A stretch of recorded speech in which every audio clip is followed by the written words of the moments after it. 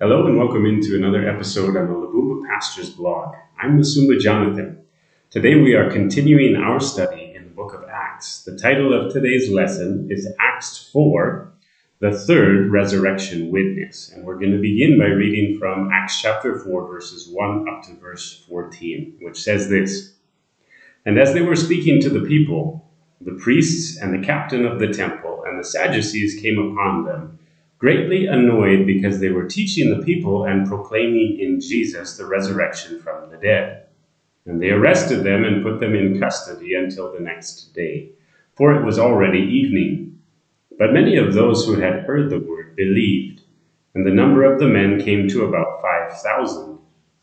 On the next day, their rulers and elders and scribes gathered together in Jerusalem with Annas the high priest and Caiaphas and John and Alexander, and all who were of the high priestly family.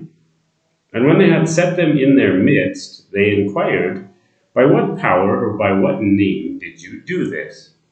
Then Peter, filled with the Holy Spirit, said to them, Rulers of the people and elders, if we are being examined today concerning a good deed done to a crippled man, by what means this man has been healed, let it be known to all of you and to all the people of Israel, that by the name of Jesus Christ of Nazareth, whom you crucified, whom God raised from the dead, by him this man is standing before you well. This Jesus is the stone that was rejected by you, the builders, which has become the cornerstone.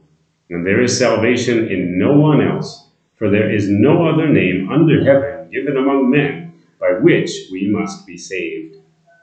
Now when they saw the boldness of Peter and John, and perceived that they were uneducated, common men, they were astonished, and they recognized that they had been with Jesus. But seeing the man who was healed standing beside them, they had nothing to say in opposition. Chapter 4 opens with the apostles' third public opportunity to declare the gospel. What is different about this opportunity is that they were now standing before a very hostile audience. These were the very men who had demanded Jesus be crucified. It was certain they wouldn't receive the apostles' words favorably. So, we find the apostles in a new situation from what we've seen so far. I want us to try to place ourselves in their position, so we might appreciate their example more. Jesus predicted that his followers would be his witnesses to all people, even to kings and rulers in high places. In Matthew 10, verses 17 and 18, Jesus says, Beware of men, for they will deliver you over to courts and flog you in their synagogues, and you will be dragged before governors and kings for my sake, to bear witness before them and the Gentiles.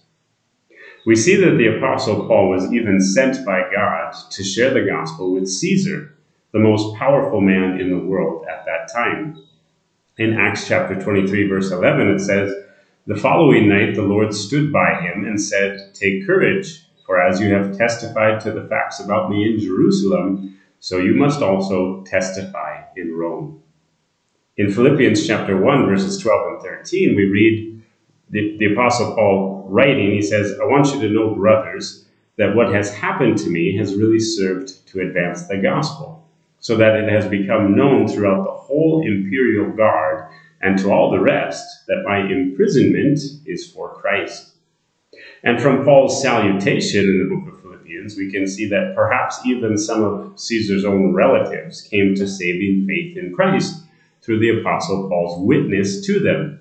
In Philippians 4, verse 22, it says, All the saints greet you, especially those of Caesar's household. We see Jesus has sent us to declare the gospel to each and every person. But who is it easier to share the gospel with? Strangers that you don't really know, or your friends, or your coworkers that you see all the time? Is it easier to share the gospel with a poor person that everyone despises, or your own president or ruler of your country? Several years back, there was a prominent pastor in Uganda who was given an appointment to meet with President Museveni. The pastor declared before the meeting that he was going to boldly rebuke the president for corruption in the country and the sins of leaders. But it's one thing to speak boldly beforehand, and it's another thing to actually be bold when you face your nation's leaders. Instead of rebuking the president, the pastor went away from the meeting with a nice new car and a title given him by the president, appointing him head of his denomination in the region. An appointment, by the way, that no pastor should respect biblically, but one, nonetheless, accepted by this pastor. We can condemn such behavior. However, what would we ourselves do if given the same chance? Would we be faithful in that meeting to declare the truth? I want us to see what the apostles did in their opportunity. Did Peter hold back the truth from these men? Did he shy away from accusing them of their guilt? No, we see him giving the same exact accusation he made in his previous 2 sermons. These people, who were the builders of the nation, had rejected the cornerstone God had laid. Then they tried to cover up the fact that Jesus rose from the dead. So Peter makes sure to clarify that the power to heal the lame man had come from the risen Christ. Remember, the Sadducees, who were the ruling party among the Sanhedrin at this moment in the Jewish council, rejected the idea of life after death in their theology. So Peter, reminding them of the resurrection of Christ, was flying in the face of everything that they believed and taught. Then Peter tells them that there is salvation in no other name than Jesus. Just as Jesus said in his ministry, "No man comes to the Father except through me."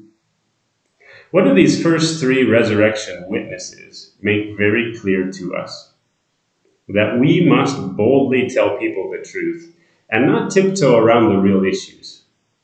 Peter didn't change his method in any of his statements. He didn't say, "Oh, if we emphasize this, we can get a better reaction." He didn't say, "We need to change the message so more people will listen to it." No, he declared God's message, and we see the hearts of the listeners were left in God's hands.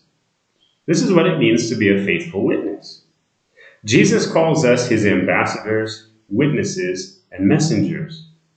The book of Proverbs says this about faithful and unfaithful messengers. In Proverbs 25, verse 13, it says, "Like the cold of snow in the time of harvest is a faithful messenger to those who send him.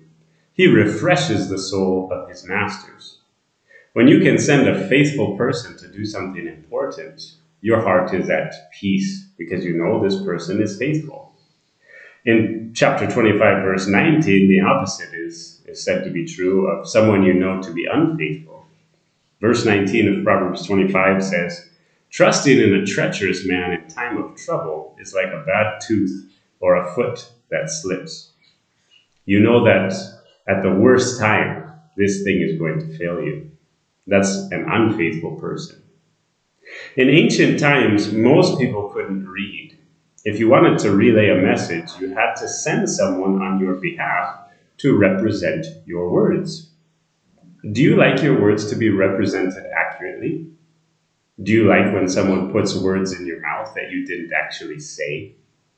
Obviously, we hate it when people do that to us. So how do you think Jesus feels about many people's representation of his gospel? Let's be faithful to the truth. This requires us to be ready in season and out of season.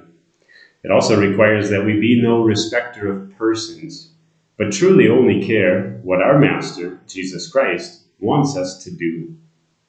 Notice how these academic lawyers and priests react to the boldness of Peter and the apostles.